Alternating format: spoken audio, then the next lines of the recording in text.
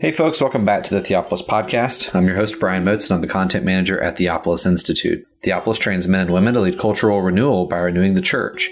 Participants in our programs learn to read the Bible imaginatively, worship God faithfully, and engage the culture intelligently. In this episode, we're continuing on in our new series with James Jordan on biblical worldview and the world of the Bible.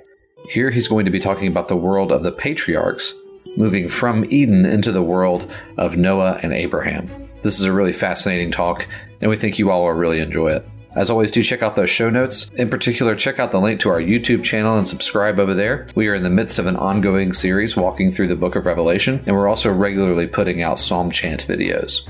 We want to thank you so much for listening, and we hope that you are helped and sharpened by this time of teaching. And here is James Jordan discussing the world of the patriarchs.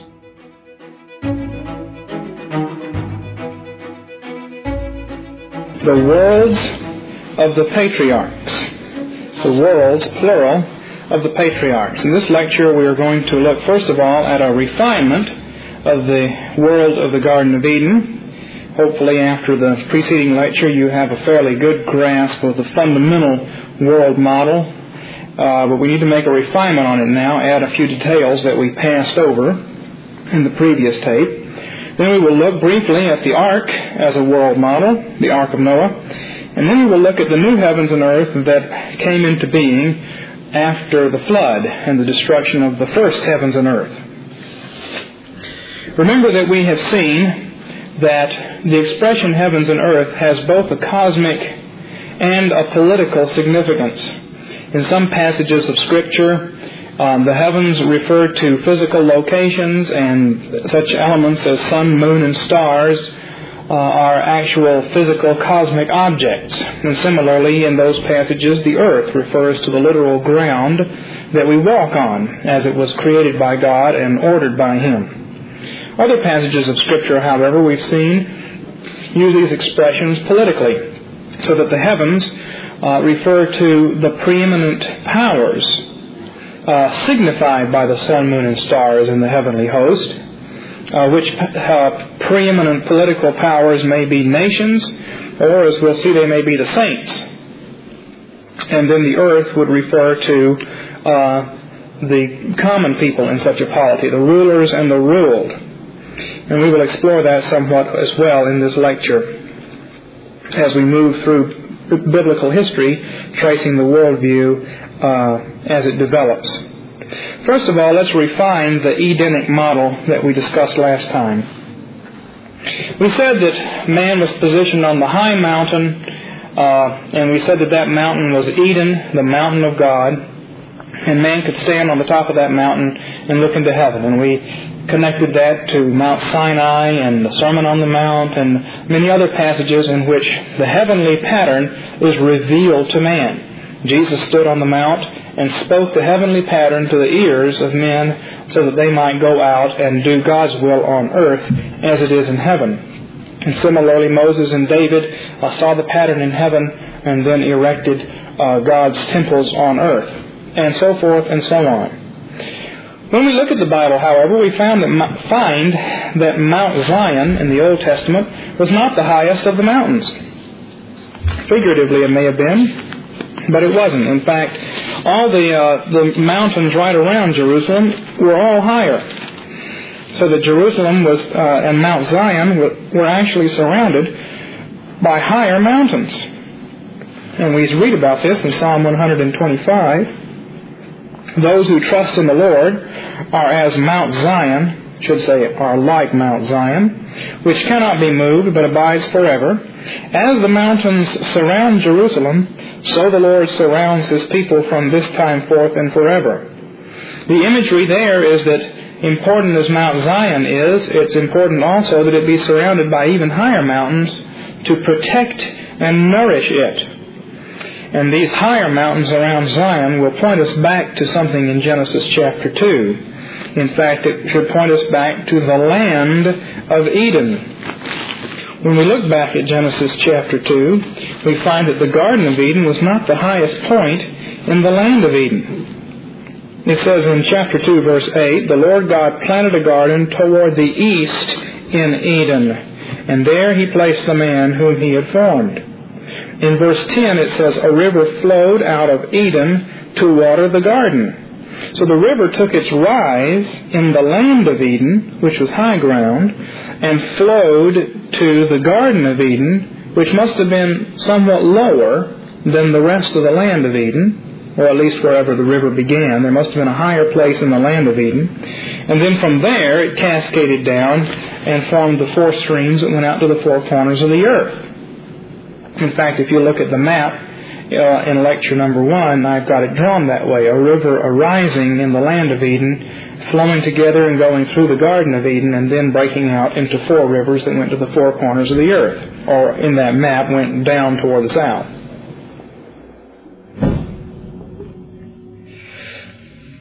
Now, that's the information we wanted to get before us here, that there's a distinction between the Garden of Eden and the land of Eden. And there's a distinction between the symbolic height of God's holy mountain and its literal height in terms of the imagery of the Bible. There are other places that speak of Zion as beautiful in its elevation. For instance, Psalm 48. Without comparing it to any place else, says, great is the Lord and greatly to be praised in the city of our God, His holy mountain, beautiful in elevation. The joy of the whole earth is Mount Zion in the far north. Well, Zion is actually not in the far north. That is a figure that reminds us of Eden, which apparently was in the far north. And apparently Mount Zion is not the highest of the mountains. But here again, in a figure, it's said to be beautiful or superlative in elevation. So while it's not really in the far north and it's not really the highest mountain, the eye of faith discerns that even in its lowly estate, Mount Zion is the greatest of all mountains, and it is the most far north in the sense of being like the Garden of Eden. Isaiah chapter 2 verse 2 says that someday Mount Zion will be the greatest of the mountains and everyone will see it. In the last days, he says, the mountain of the house of the Lord will be established as the chief of the mountains and will be raised above the hills, and all the nations will stream to it. So there's a symbolic height, and in terms of symbolism, Zion is the highest. But then there's another symbolic figure in which the mountains around Zion protect it and nourish it, just as the Lord surrounds His people and protects and nourishes them. Now, it's not possible to put those two symbolic pictures together, and we have to understand that symbolism is flexible and be open to the various avenues that God has of communicating His imagery and truth to us. By distinguishing between the land of Eden and the Garden of Eden, we can distinguish between three environments on the earth. We have the earthly sanctuary that corresponds to the heavenly sanctuary of heaven itself, the earthly sanctuary being the Garden of Eden. That is the place of worship. It's the place where the tree of life and the tree of knowledge are found. It's the place where God meets man and man meets God. And it's the place that Adam and Eve were kicked out of because of their sin. That's the earthly sanctuary. The second environment, the land of Eden, we can call home. Home is the place where you rest. It's the place where you have your family. The land of Eden was already somewhat developed when Adam and Eve were placed there, and it would be a home for them. The garden would be their church, their sanctuary, and the land of Eden would be their home. And then the third environment is the world. The world is where they would expand into. It's the place where dominion would be exercised. So they would live at home, worship in the sanctuary, and then labor to bring the world to its fruition by following the rivers out and extending the Edenic pattern. And they could plant various sanctuaries along the way as they went, as each new land, the land of Havilah. For instance, let's assume that Adam's descendants had gone and made the land of Havilah into a home. Well, then they would have planted a garden in Havilah, and that garden would have been the Garden of Havilah, just as there was a Garden of Eden, and it would have been a new sanctuary, an earthly sanctuary, an image of heaven on the earth. Now, it's important for us to notice the order of creation. Genesis 1 tells us that God made the world, and then He began to develop the world. The world was made first. Then the home was made, because we find that there was the land of Eden, and then the earthly sanctuary was made, third and last. Now this might seem like a strange thing to us, in that we've said the influences flow from heaven to the earth, and the influences flow from the sanctuary out into the world as the four rivers go out to the ends of the earth. That's all very true, but it's also true that even when those rivers are blocked off, there is always a heavenly sanctuary. And the heavenly sanctuary exists before the earthly sanctuary does. That is, heaven was created, and heaven is the sanctuary, even when there is no sanctuary on earth. To make it very simple, even if we didn't have any church buildings to go to, we can still worship God. And while the sanctuary in the Old Testament was more than just a church building, it was at least that. And even if we don't have church buildings, we can worship God. After Christianity has been in the society for a while, then you get church buildings. And that is a pattern that we'll see followed in the Bible. First of all, God made the world itself, then He made a home for man, and then He made an earthly sanctuary where He would meet with man. And all along, the heavenly sanctuary was there as a pattern. Heaven was the pattern for the world, heaven is the pattern in a somewhat different way for the home, and heaven is a pattern in yet a third different way for the earthly sanctuary. But the heavenly sanctuary is always there, positioned above the world. Now we can see that in diagrams 7 and 8. Diagram 7 gives us the three spheres of the world, and diagram 8 shows the heavenly sanctuary as a pattern for each of the three earthly environments. Three earthly environments, each picturing in a somewhat different way the heavenly pattern.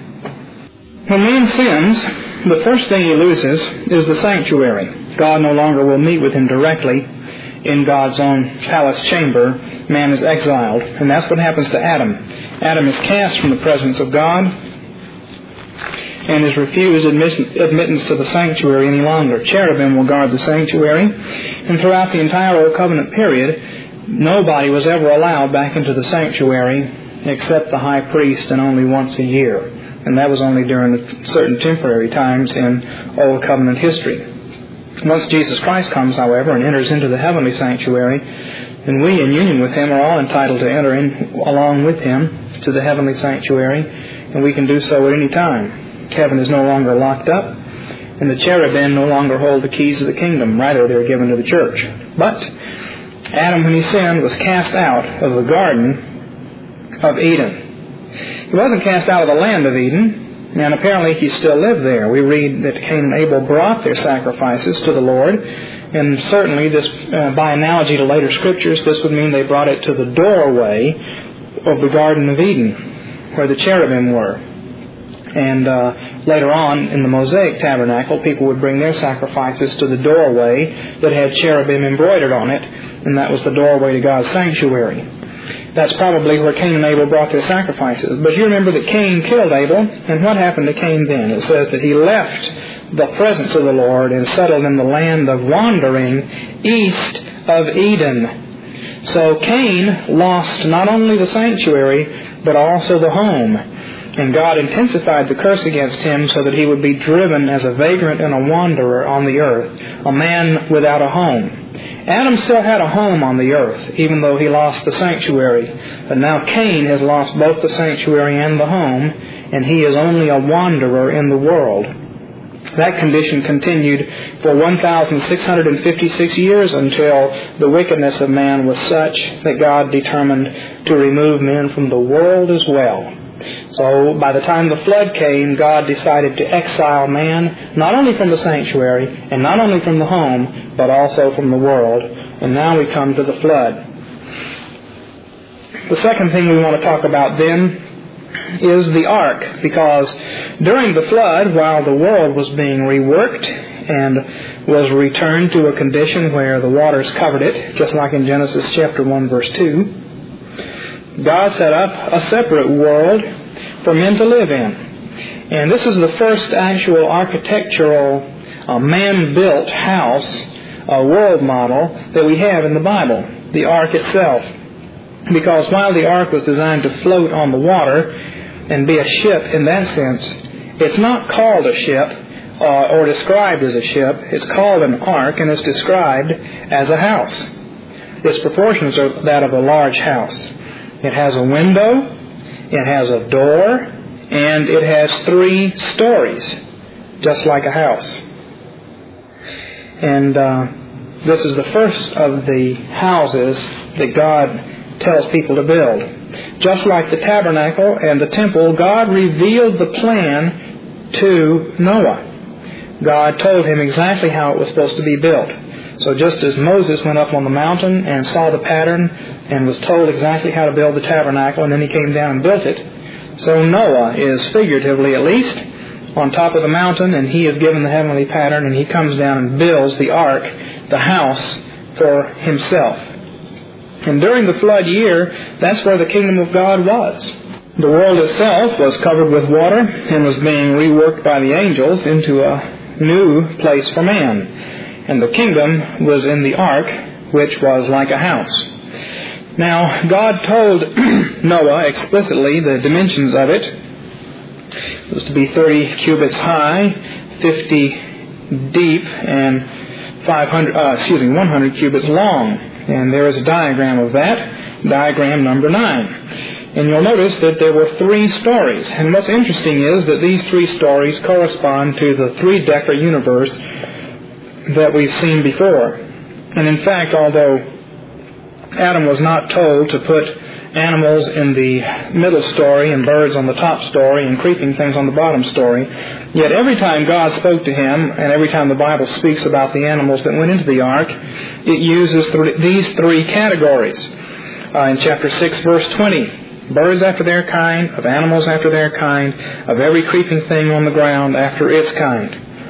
Chapter 7, verse 14, they and every beast after its kind, all the cattle after their kind, every creeping thing that creeps on the earth after its kind, and every bird after its kind. Well, okay, you've got 4 categories there, the beasts of the field and then the domestic animals.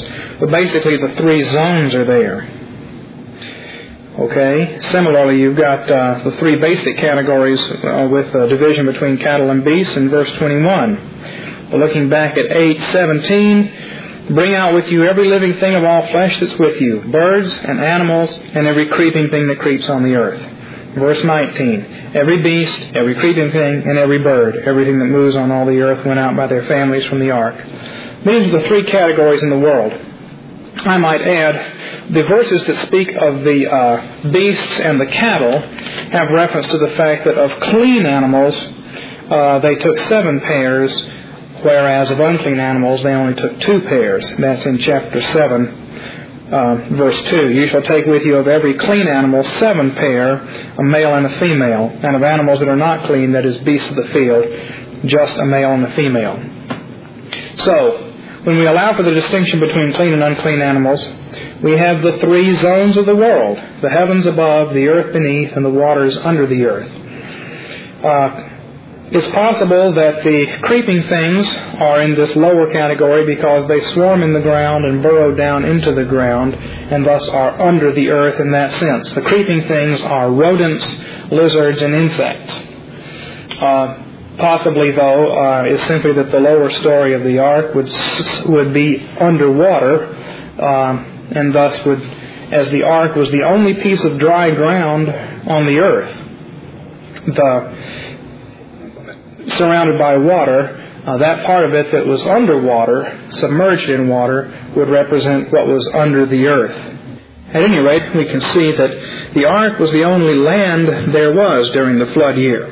Just as the land, the place that God made for man, was situated in the midst of the waters and rose out of the waters, so the ark, which was the only eretz, the only ordered cosmos for man to live in, was situated in the midst of the waters. There is an obvious visual correspondence between the ark as the only land, only dry land in the world, and the original dry land that emerged from the waters. And this was the ordered cosmos for man. And it was a cosmos ordered by God and a model for the new world under man. Commenting on the flood, 2 Peter chapter 3 states that the world at that time was destroyed, being flooded with water. And then he says the present heavens and earth by His word are being reserved for fire. Usually it's assumed that the present heavens and earth began right after the flood. I will be arguing in the course of these lectures that may not be the case at all, that we actually have a succession of heavens and earth in the Bible, in the Old Testament, and probably the heavens and earth, the present heavens and earth that Peter refers to began at the time of the exile, when there was a new structuring of the world. We'll get to that. But the first heavens and earth was destroyed by the flood, and that made possible a new heavens and earth, a new world after the flood. And so we come now third to Noah. Noah comes out of the ark and brings with him God's pattern for the world. A pattern that was given in Genesis 1, a pattern that was found in the design of the ark itself as a cosmic model. And now Noah, as the agent of heavenization, the new Adam, will bring this to the world. The ark stops on Mount Ararat in the far north, probably the same general location as the Garden of Eden, and the new world begins. Now when God made the world to start with, the first thing He did was make the wider world, and then He made a home, and then He built a sanctuary. And the first thing that we read after the flood, in terms of the recreation of the world, is not the building of a sanctuary, nor actually a planting of an Eden, but rather the structuring of the world. And that's in Genesis chapter 10, where we have the 70 nations of the world as they descended from Noah. And there we have the new world as it's set out. When we get to Abraham, we will have the development of the home, a land of Eden. And when we get to Moses, and it will take us all the way to Moses and to the end of Joshua, to see the full establishment of a sanctuary in that land. And so the rebuilding of the world is going to be a much longer process than the original 6 days that the first world was built. Well, we are in a new heavens and a new earth. And as I am setting this out, it makes the most sense to me to see a new heavens and new earth existing from the time of Noah until the call of Abraham, and then a new heavens and earth established with Abraham and continuing down to Moses, and then yet another new heavens and earth established then. And we'll see why I'm willing to use this language, even though it's not found in the book of Genesis itself. Remember that heavens and earth not only have to do with the cosmic structuring of things, but also with the political, religious structuring of the world. Now, what is this second heavens and earth that exists after the flood? Well, it has the 70 nations of the world. It has no particular home for God's people, and it has no sanctuary. In other words, it's like the first part of diagram 8. The heavenly sanctuary functions directly on the world itself. And during this period, we have Noah and the family of Shem wandering the earth with no particular home for God's people, but ministering here and there. And the archetypal figure for this is Melchizedek. Melchizedek, the king of Jerusalem. Even after Abraham was called and given the special calling of God and told that he would establish the land and create a new Eden, a new home, we find that Melchizedek is there as a Gentile priest king. And these Gentile priest kings, as they ruled in various places in the earth, either ruling as righteous men under God or as wicked men in apostasy, that was the polity, the heavens and earth of the period between Noah and Abraham. Now, how did that polity come to pass, and what is the big change? If we look at diagram number 10, we can see that before the flood, the heavens were the mighty men of old, men of renown, who ruled the world before the flood. And they are referred to in chapter 6, verse 6. The Nephilim were on the earth in those days, when the sons of God came into the daughters of men. And they were mighty men of old, men of renown. In other words, they were the powers. They were the sun, moon, and stars. They were the heavens. And those which were on the earth, those which were ruled over, those who were ruled over by the mighty men, the Nephilim, were the righteous. They were the earth. They were below. And there was no home for the righteous, no establishment of any sort. The sons of God had fallen away and married the daughters of men, and the line of Seth had become corrupted, and therefore there was nothing left, even of the land of Eden. Now, after the flood, we see that there is an attempt to reestablish this one world order, one world pagan order based on power. And the inheritor of the principle of the Nephilim, of the mighty men, is Nimrod. Nimrod, who founded, according to Genesis 10, Nimrod, the mighty hunter before the Lord. And Genesis 10, verse 10 says that he founded both Babel and Erech and Akkad and Calneh in the land of Shinar, and then he went forth and founded Nineveh in Assyria. So the two great cities of the Old Testament that oppressed the people of God later on, both Babylon and Nineveh, are founded by this man Nimrod. And in chapter 11, we see the story of Babel and why Nimrod left off building Babylon and went on down to Assyria to start Nineveh. And it's the story of the Tower of Babel, the story with which you're doubtless familiar. But what's going on in the story of the Tower of Babel is an attempt to rebuild the old heavens and earth from before the flood. And what Nimrod wanted was a one-world power state with himself as the captain, as a Nephilim, ruling over the people of God. And when God saw that they were attempting to do this and build their tower and build their counterfeit world, He said, "Behold, the people are united, they have the same principles, and what they begin to do now, nothing will be withheld from them." And so God scattered their speech and defeated Nimrod and said that there would be no one-world pagan order ever again. Rather, the world would be governed in a different way. There would be many governors in many places, but no united structure and form.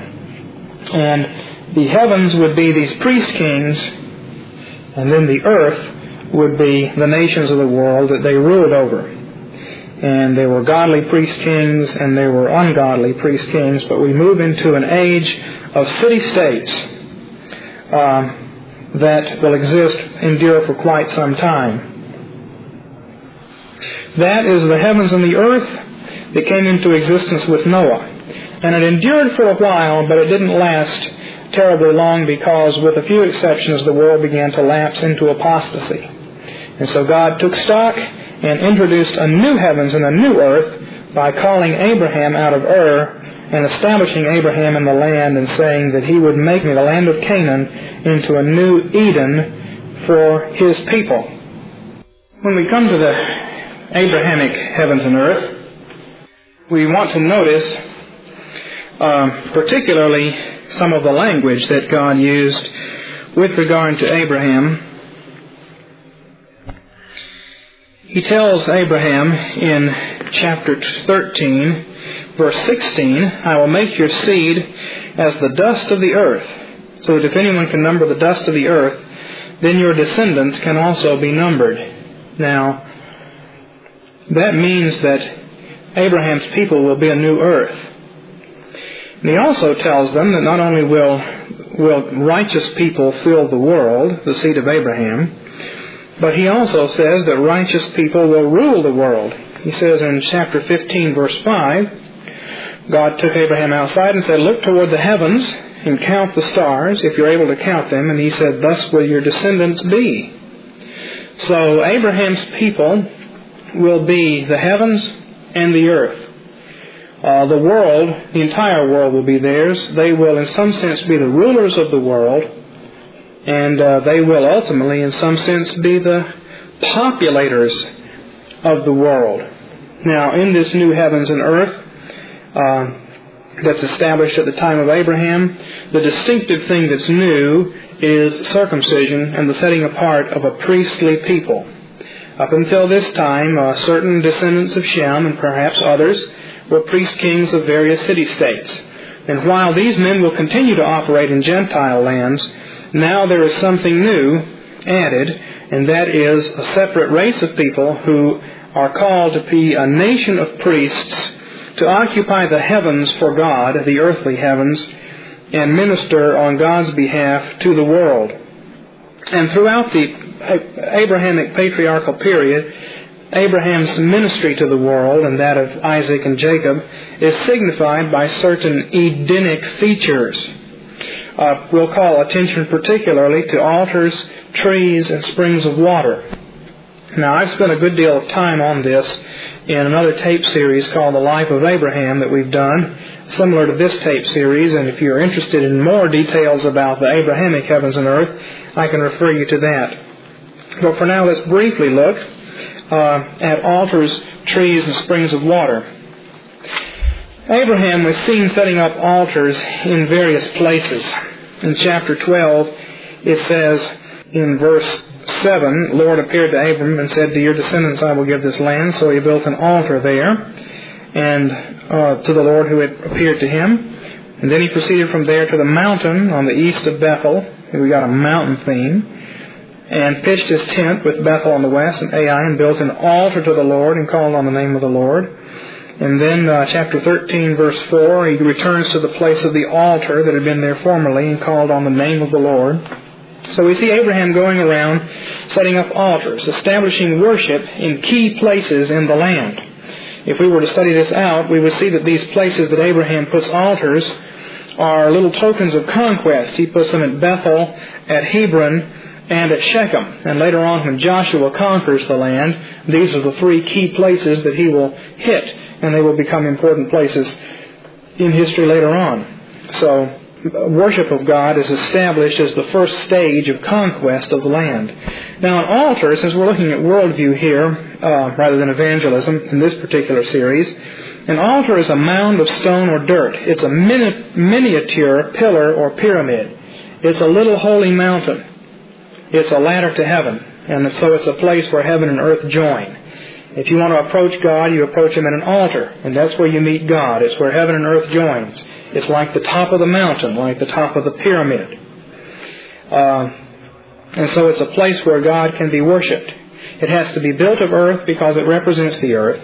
And in the Bible, altars always have four corners and represent the four corners of the earth. If we were to make a full study of this, particularly in the book of Revelation, we would find that the angels who stand at the four corners of the earth are just like the four corners of the altar, and that when fire is cast on the earth in Revelation, it's just like the fire that's cast on the altar. So the altar is a representation of the world, and particularly of the high place in the world where man can meet with God.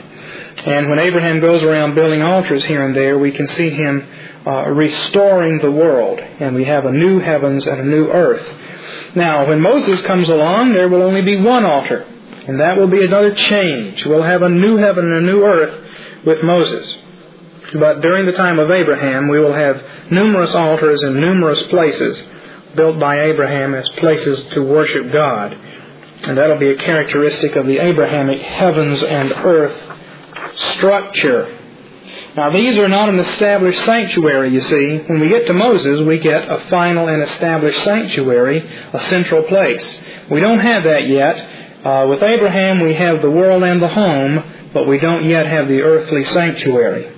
And so there are altars in various places that form various temporary sanctuaries. The next feature of the Abrahamic period that we can look at briefly are trees. Trees feature prominently in the story of Abraham. Chapter 12, verse 6, Abraham passed through the land as far as the site of Shechem to the oak of Moreh. Chapter 13, verse 18, Abraham moved his tent and dwelt by the oaks of Mamre in Hebron and built an altar to the Lord. Chapter 14, verse 13, a fugitive came and told Abraham the Heberite he was living by the oaks of Mamre the Amorite, and so forth. In Genesis 18, verse 4, Abraham says to the three men who visit him, wash your feet and rest under the tree. And so they ate under the tree. Well, living under trees reminds us of the Garden of Eden, or the land of Eden itself. And it's a provision for man, a shade from the sun, a beautiful thing.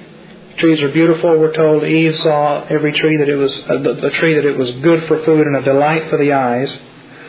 And these trees are reminders of the garden. And so we have a new world with altars and trees. One final thing to point out that reminds us of the original Edenic world, since we don't have a symbolic sanctuary, are the springs of water. And these are highlighted in the story of Isaac, which occurs during the same period, during the Abrahamic heavens and earth. If we look at Isaac's life in Genesis 26, verse 18, Isaac dug again the wells of water that had been dug in the days of his father Abraham, for the Philistines had stopped them up. But when Isaac's servants dug in the valley and found there a well of flowing water, the herdsmen of Gerar quarreled and said, "The water is ours." So he named the well Esek, because they contended with him. And they dug another well, and they quarreled over it too, so he named it Sitnah. And he moved away from there and dug another well, and they didn't quarrel over it, so he named it Rehoboth, and said, "At last the Lord has made room for us." Well, if we were to study more, we would find more wells of water and springs of water throughout this patriarchal period.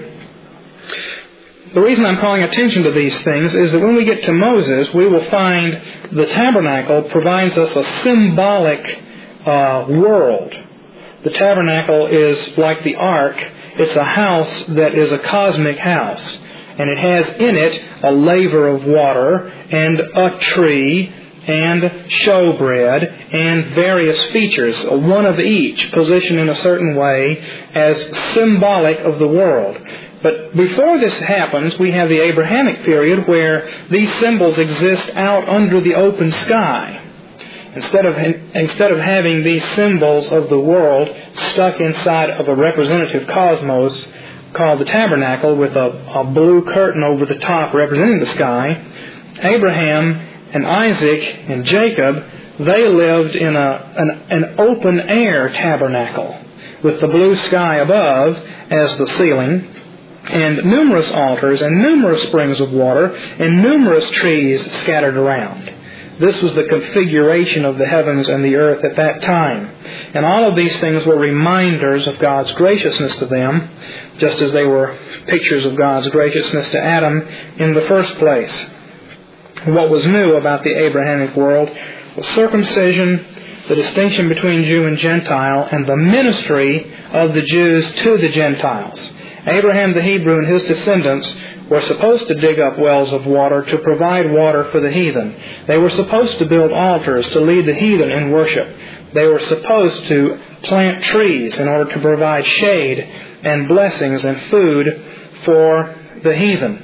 And in the case of Joseph, Joseph will be one who feeds bread to the entire world.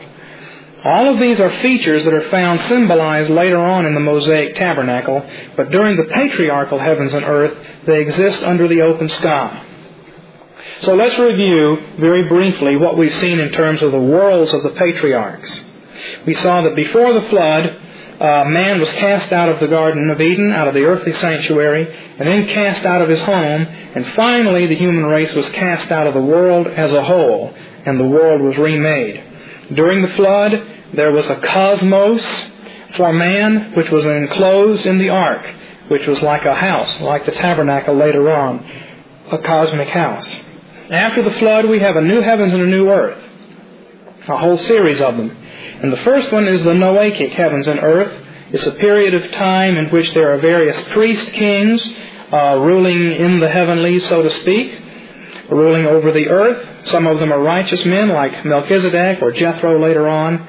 Many of them are unrighteous men, and the world doesn't seem to be working very well. Heaven is impressing itself on the world, but there is no special home. And so we have yet a new heavens and a new earth come into existence with Abraham. In Abraham's time, God begins to provide a home for a special group of people. He sets a distinction between Jew and Gentile and calls the Jews to live in this Garden of Eden, not in the Garden of Eden, in this new land of Eden, which is the land of Canaan. And he tells them that they have a ministry to the world as a whole, that they are to be springs of water flowing out to the world, that they are to be trees of food and with leaves of healing, that they are to be altars, places where people can meet God. Thank you again for enjoying this episode of the Theopolis Podcast. For more information and for more content from Theopolis, you can check us out online at theopolisinstitute.com. We release new articles every Tuesday and Thursday on our blog, so you'll want to make sure to look out for those. You can also find us on Twitter at _Theopolis and on Facebook if you just search for our name. If you've been helped, sharpened, and encouraged by this podcast, we'd really love it if you would go to iTunes and leave us a review. It just takes a few seconds, and it really will help us along in getting our content in front of new listeners. That's all for now, friends. We really look forward to being with you all again in the next episode. And as always, thank you so much for listening.